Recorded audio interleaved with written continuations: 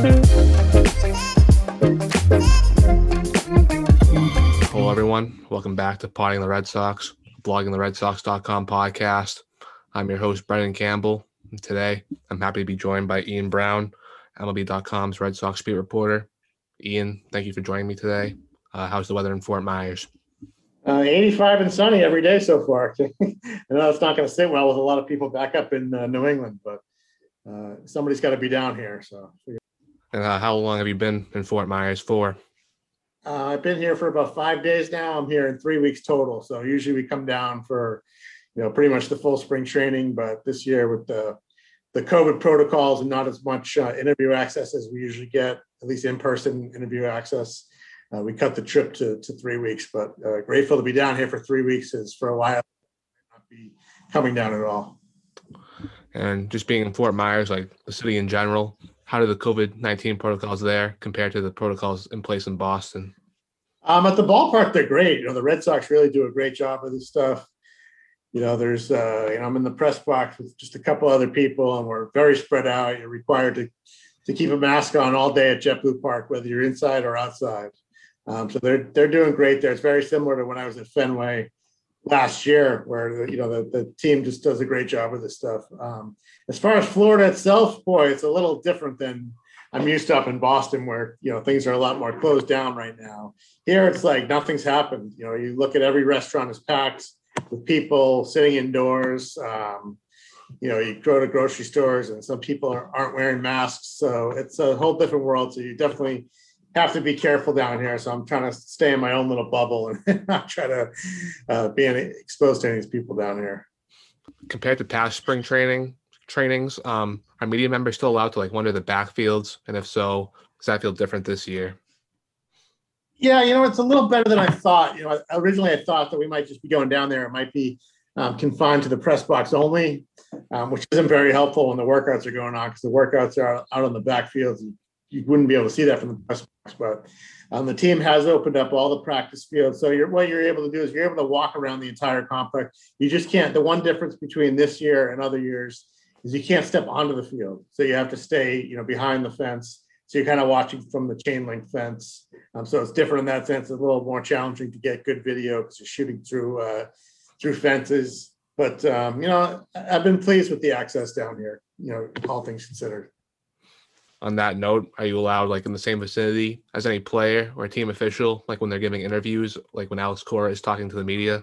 Yeah, no, it's kind of weird because, we're about probably 200, 300 yards from Alex Cora when he's actually doing his interview with us, but we're on Zoom from the press box, and there's many reporters who aren't down here. So they're back in Boston talking to him. So we're still not to the place where we're doing face-to-face. Now, the team is allowing you to request socially distanced one-on-one interviews. So, for example, I could be in the left field stands, about 12 feet away from a player and interviewing, but you just have to kind of go through the PR staff. It's not like the old days where you can just go in the clubhouse and you see a player sitting in his locker and you talk to him. So, we look forward to hopefully being back to that. If not by the second half of this season, then definitely by next spring training. But right now, there's kind of a lot of red tape when it comes to doing interviews. And just how have the Zoom conferences been in general? Because I've been watching them so far this spring and last year, and it seems like there's a lot of talking over one another amongst you guys. Yeah, a little bit. We're all kind of used to it by now. Some teams use the raise your hand function, so there's less of that kind of talking over each other. For whatever reason, the Red Sox, we just have first person who answers the question, first come first serve type of thing.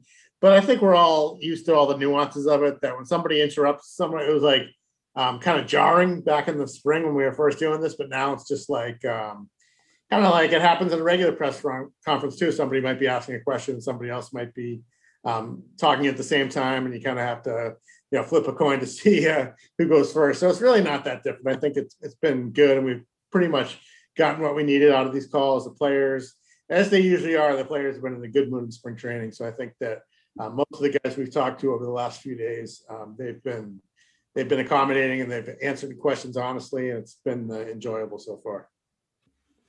You mentioned working in the press box. Do you guys have any outdoor workspace available? Because I've seen in Tampa where the Yankees are, their beat members have a tent to work at, it looks like. Yeah, no, the press box is where we're working. It's pretty open air. All the windows are open. The door in the back to the press box is also open, and that goes right to outdoors. So it's perfectly safe in there. And to tell you the truth, we're used to 10, 15, 20 people being in that press box. Right now, it's myself, Peter Abraham of the Boston Globe, Johnny Miller, the legendary radio reporter for WBZ. He's there, and Jim Davis, the photographer from the Globe. It's pretty much been 3 or 4 of us, so you're able to be very distant from each other. So it feels kind of like Red Sox home games last season at Fenway. It feels perfectly safe. And you mentioned not being able to get close to anyone. Are there any players, coaches, or executives on the team you usually would have talked to or reached out to by now, but haven't gotten the chance to because of the restrictions? It's funny. I bumped into Chaim Bloom a couple times, so that was nice to see him off camera for the first time in close to a year, and just sort of have nice kind of breezy conversations with him. They don't really want us doing kind of interviews in that setting, but Pete and I saw JD Martinez, so we sort of talked, shot the breeze with him when he was kind of behind a barricade the other day. And said hi to Xander Bogart. So we're starting to you are bumping into people on those backfields. You see the people that you usually speak to, but if you're going to actually do like a formal interview with them, it's gonna you're either going to email them for a quote, or you're going to call them, or maybe the team will help set up a Zoom. So it's a little different in that regard. And will games this spring go the same way they went last year, where like the manager's available to you guys via Zoom before the game, and then after the game's like the media and a player? Yeah, it's all going to be simulated. And what the difference with spring training is, in the past, we've always like the starting pitcher comes out of the game. Unlike the regular season, we'll talk to that pitcher probably 15, 20 minutes after he's out of the game, where in the old days, we'd walk from the press box to the clubhouse and we'd be sort of missing part of the game to go talk to them. Well, now we'll still be doing that, but we'll be doing it on Zoom. So in a way, it's kind of nice because we wanted to miss, you can sort of watch the game and talk to the players at the same time. So I never really liked that whole running back and forth all game and sort of missing parts of the game. It's hard to sort of recover what you've missed there. So that's going to be the big difference this year. And just not having, before you would go into the clubhouse and you'd see that pitcher, and then you'd see maybe 3 or 4 position players who just came out of the game. So if you wanted to go strike up a conversation with one of them, you could. Well, we don't have that sort of access, that sort of free-flowing access and conversation right now. So we're just going to have to make do and do it like this for now. And what are your expectations for the way Grapefruit League games will go this spring with the inning flexibilities and player flexibilities and all that? Right. I think it's the first 2 weeks, I want to say, where teams have the flexibility to play either 7, 9, or 5 innings. Talking to Alex Cora, he's all in on the 7-inning plan. We think that's the perfect happy medium. So I think that you'll see the Red Sox playing mainly 7-inning games until I think it's March 13th. And then after that, the games are scheduled to be 9 innings, but I believe that the managers from both teams can agree to make it shorter if they want. So it'll be interesting to see how that comes after March 13th, if both teams are going to want to stick to 7, or if we get deeper into camp, they're going to want to start playing 9 innings. But I don't think anybody's complaining about the 7-inning rule. So again, you're talking about the length of spring training games. Yeah, they're going to be 7 innings to start. I think that Alex Cora has already said he's a big fan of that. And as of March 13th, the teams will have the option. They're scheduled to be 9 innings as of March 13th, but the teams will have the option of deciding to play 7 innings if they want. So I think that, we'll have to see how it goes. But I know that in the past, having covered a lot of spring training, the 8th and 9th inning of spring training games can be very painful. You see a lot of extras in the game, especially pitchers who are nervous. These are guys who are not even going to pitch at AA or AAA this season. So if we can eliminate those innings, I think it'll be a much more watchable product. So I think that nobody's going to complain about these 7-inning games we're going to have. And you talked about being down in Fort Myers for about 3 weeks. Do you have any plans to travel with the team this regular season? Yeah, those plans are still in progress. From right now, how it looks, and the fact that pretty much all of our interview access is going to be on Zoom for at least the start of the season. depending how things go with the coronavirus, I would expect that I'll mainly be not traveling the first half of the season. I think that we're hoping to resume traveling again after the All-Star break. If things clear up and everybody gets vaccinated, and hopefully we can start getting in some clubhouses or at least sitting in press conference rooms with players instead of doing everything over Zoom. At least that's the hope. So, like everything with COVID, it's going to be a wait and see how things evolve. And do you think a non-regionalized schedule will work this year? Like last year, they just stayed on the East Coast primarily. Yeah, I mean, you saw the NFL; they didn't play a regionalized schedule. The NBA, they're not playing a regionalized schedule. There's going to be little hiccups here with COVID. Hopefully, not as many with baseball because they went through all this last year, so they already know everything that they have to do. They really cracked down on the protocol, so hopefully, we'll be able to get through the season without interruption. And the fact that baseball is played outdoors, at least, there won't be a lot of transmitting of the virus during games. And how do you think Fenway Park will be if it's only limited to like 4,500 fans to start off the season? I think it's going to be great. Much better than last year, which is just really weird not having any fans there at all. So I think it'll be good for the players to have a little energy in the park. Fake crowd noise was great and everything, but the real thing will be good. So if it's only 4,000 fans, some people say that'll be like the mid '60s Red Sox before the Triple Crown season, before the Yastrzemski Impossible Dream Triple Crown season, when they started to get big crowds after that. So now people will know what it's like to sit in Fenway back when Ted Williams played. You mentioned bumping into players randomly at the complex, but on Tuesday night, you tweeted that you ran into Jackie Bradley Jr. outside a restaurant in Fort Myers. So just curious, how is Jackie in general? Jackie was great. He was in a great mood. He had a big smile on his face. He was outside of a restaurant with his wife and his two kids, and his older daughter. She's 5 years old. She was running around, and his younger baby was just born a few months ago. So she was in the car seat, or I think it's his son was in the car seat or the stroller, and he wasn't stressed. I think he feels like he's close to something here. I don't think it's going to be the Red Sox. I know that rumor still pops up that he could wind up back with the Red Sox. I just don't see it happening because of the way it would affect the luxury tax, and I don't think they're going to go over the luxury tax to keep Jackie Bradley Jr. in Boston. But I think that he will sign here the next hopefully within the next week or so. Is that what you alluded to when you tweeted he seemed confident his situation will be resolved soon enough? He had complete peace of mind about him. This wasn't the guy who was worried about getting a job. And, JD Martinez even said in his Zoom call the other day that he was under the impression that Jackie had a couple offers and was just maybe waiting for one team to sort of push forward and put it to the finish line. So, yeah, it sounds like, he's too good of he might be the best defensive center fielder in baseball, who also has, 20 home run power. So as streaky as he is offensively, he's too good of a player to be sitting at home right now. But I think it's just, the market seems to be bad for one or two players every year, and he's just that unlucky guy this year. But I do think that he'll find a home, pretty soon here. Do you think it has anything to do with Scott Boras being his agent? Because it wasn't too long ago where like JD himself was still on the open market in February. Yeah, the one thing about Scott is he doesn't sell his clients short, and that sometimes makes it take longer for his clients to sign. But there aren't many occasions where you look at a Scott Boras client and say, "Oh wow, that player didn't get what he deserved. He was kind of underpaid." In the end, Scott usually gets what he wants. He's very good. He's probably the Mike Trout of agents.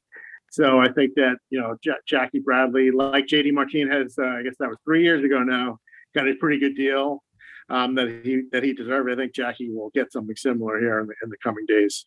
And if it's not Jackie, which as you allude to probably won't be, how do you think Alex Verdugo will handle being the Red Sox's everyday center fielder to start out the season? Yeah, we talked to him about that today. He's fine. He said he's played a lot of center field in the minor leagues, kind of coming through. Most outfielders will tell you that center field is the most comfortable position because that's how you see the ball the best coming off the bat. So, look, Verdugo has all the agility. He has that cannon arm that's probably better suited for right field because it's such a good arm. But he has everything you need out there in center. Is he going to be Jackie Bradley Jr.? I don't think anybody. But will he be a pretty good above-average center fielder if the Red Sox need him to play there? I think so. Look, you're going to see a lot of I think you're going to see a lot of Kike Hernandez at center field also. Or Alex Cora indicated that, look, Kike will usually finish games at second base or in the infield because he's an elite defensive infielder, but there could be games where you see him starting in center also. again, under the perception that Jackie's not the Red Sox center fielder, do you think there'll be a noticeable difference in balls hit in that direction that would usually be outs that won't be now?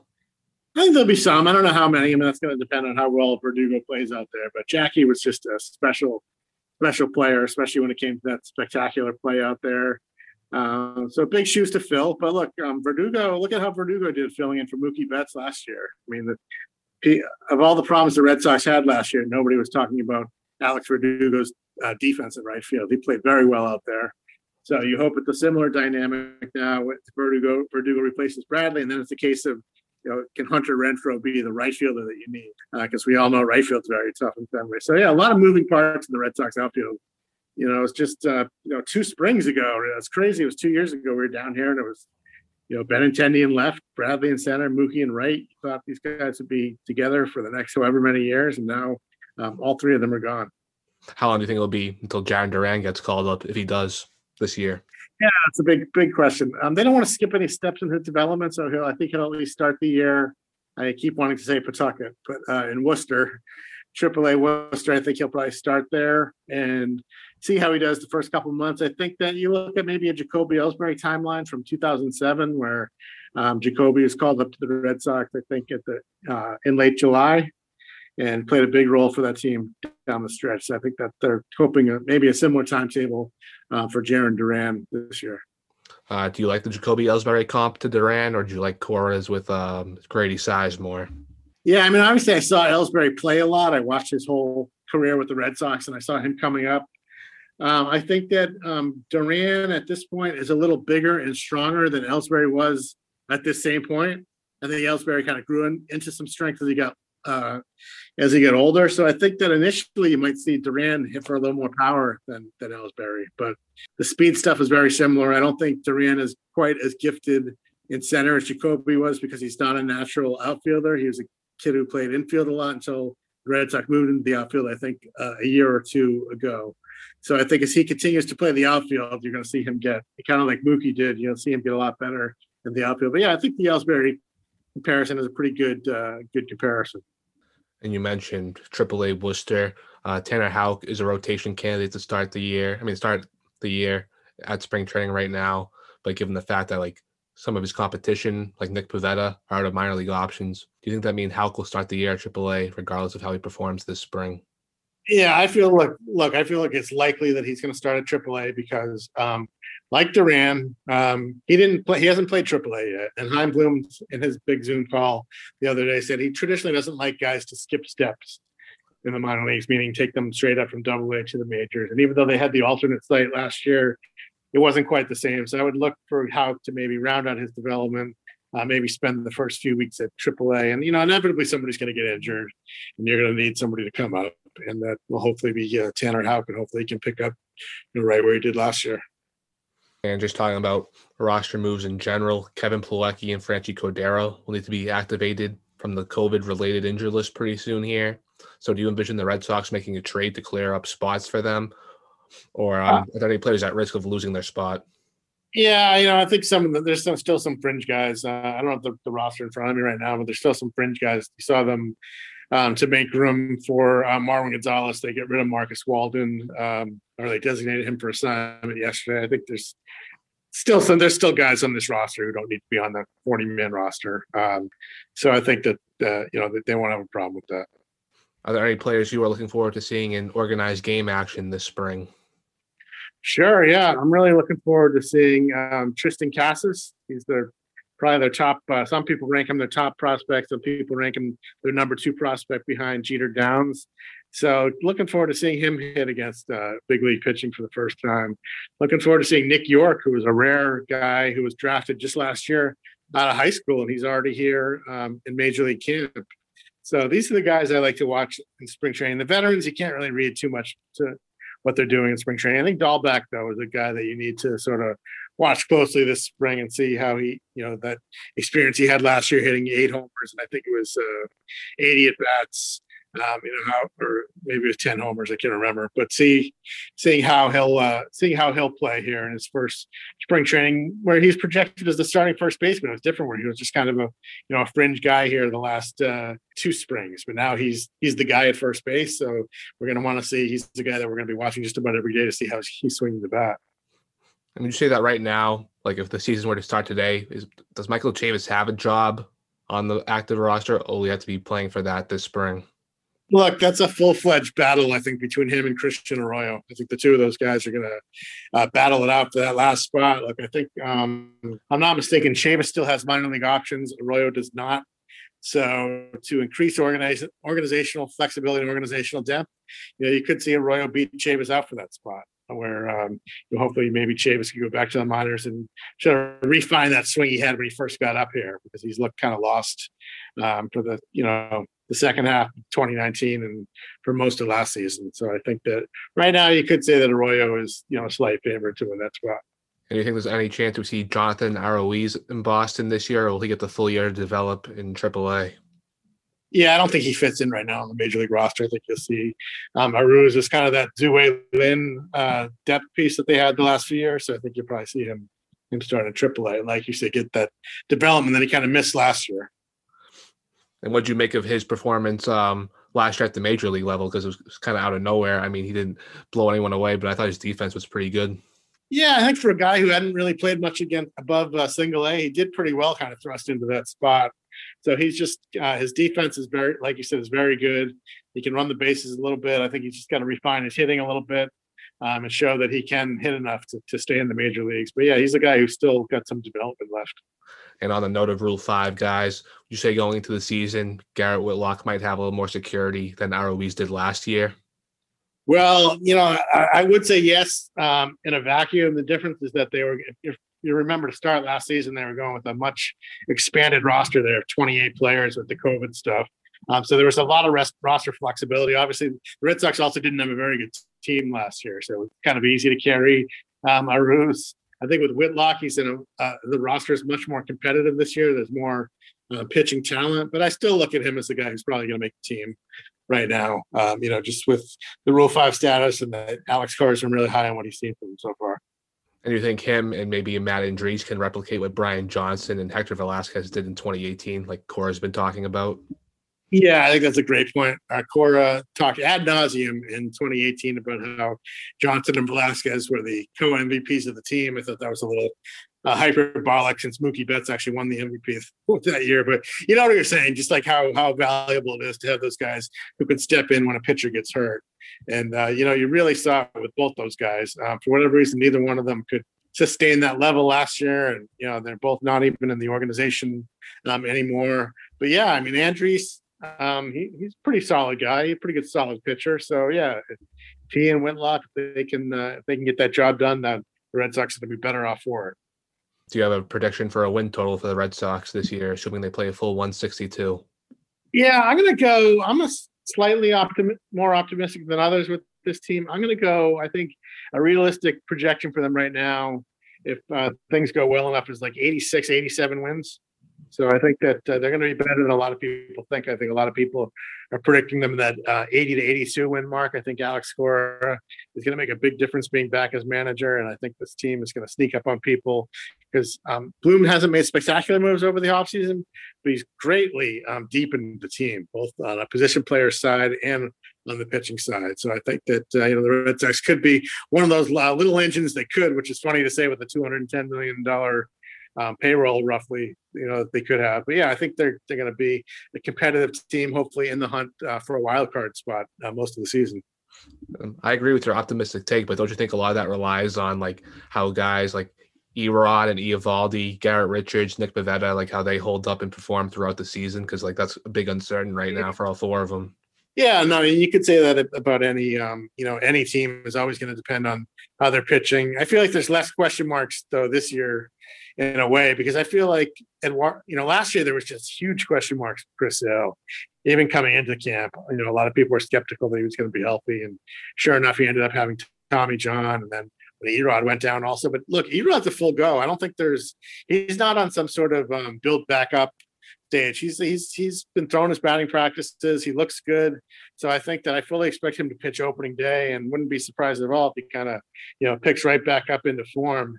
And you have Evaldi, if he can pitch like he did last year, and he looks healthy. Didn't have any injuries. Just had a thigh injury last year, a calf injury, but didn't have anything wrong with his arm. Richards is a big X factor because this is a guy who's had injuries in his career. Pivetta, like you said, was inconsistent with the Phillies. The Red Sox are optimistic with him, but you're right. Until he does it, you're not going to know for sure. Martin Perez, I think that's a guy you feel pretty good. This guy, I mean, he was the number 2 starter last year. That was a joke that he had to be put in that role. Now he's in the number 5 starter, where I think that he realistically is a number 5 starter. So if he can just give you 150, 160 innings, double-digit wins, ERA 4.5, you're perfectly happy with that from your number 5 starter in the AL East. And then you have the additional depth we talk about with Houck and maybe Andriese. And look, Chris Sale, we're going to have to see how that goes. I think at midseason, they're talking about it. Maybe we see him in July, but they have 3 more years of him under contract after this year, so they're not going to mortgage this year and sacrifice those 3 years. They want him to be at 100% full throttle those next 3 years. But hopefully, you do see him ease back into the rotation, maybe around the All-Star break, if not a little bit sooner.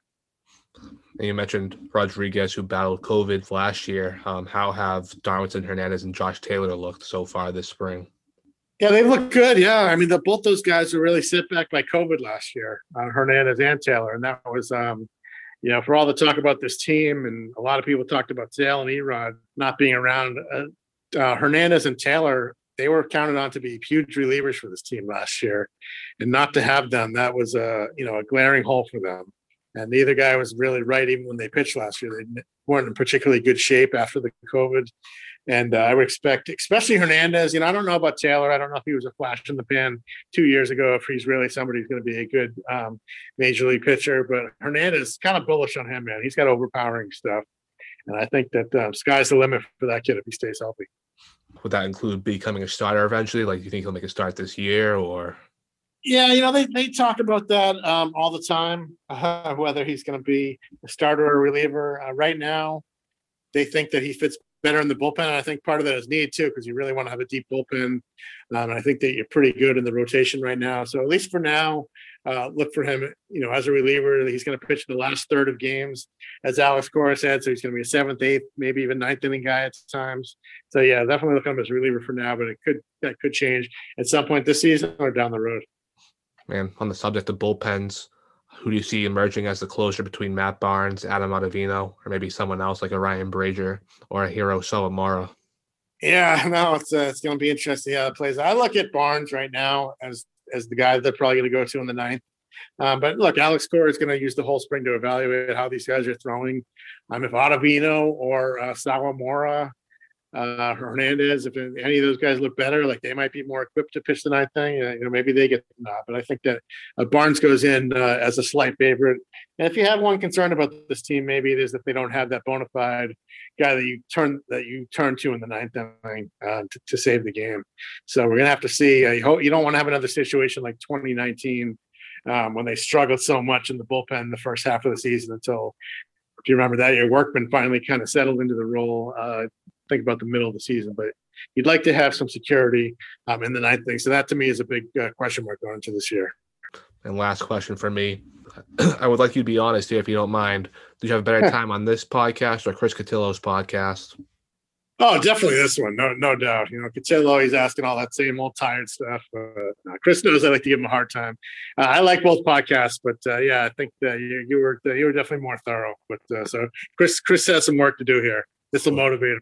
I will pass that on to him, or if he's listening to this, he will know. So, Ian Brown, thank you very much. You can follow Ian on Twitter at Ian M. Brown and read his stuff at RedSox and MLB.com. Ian, thanks again. All right, thank you. Good to talk to you.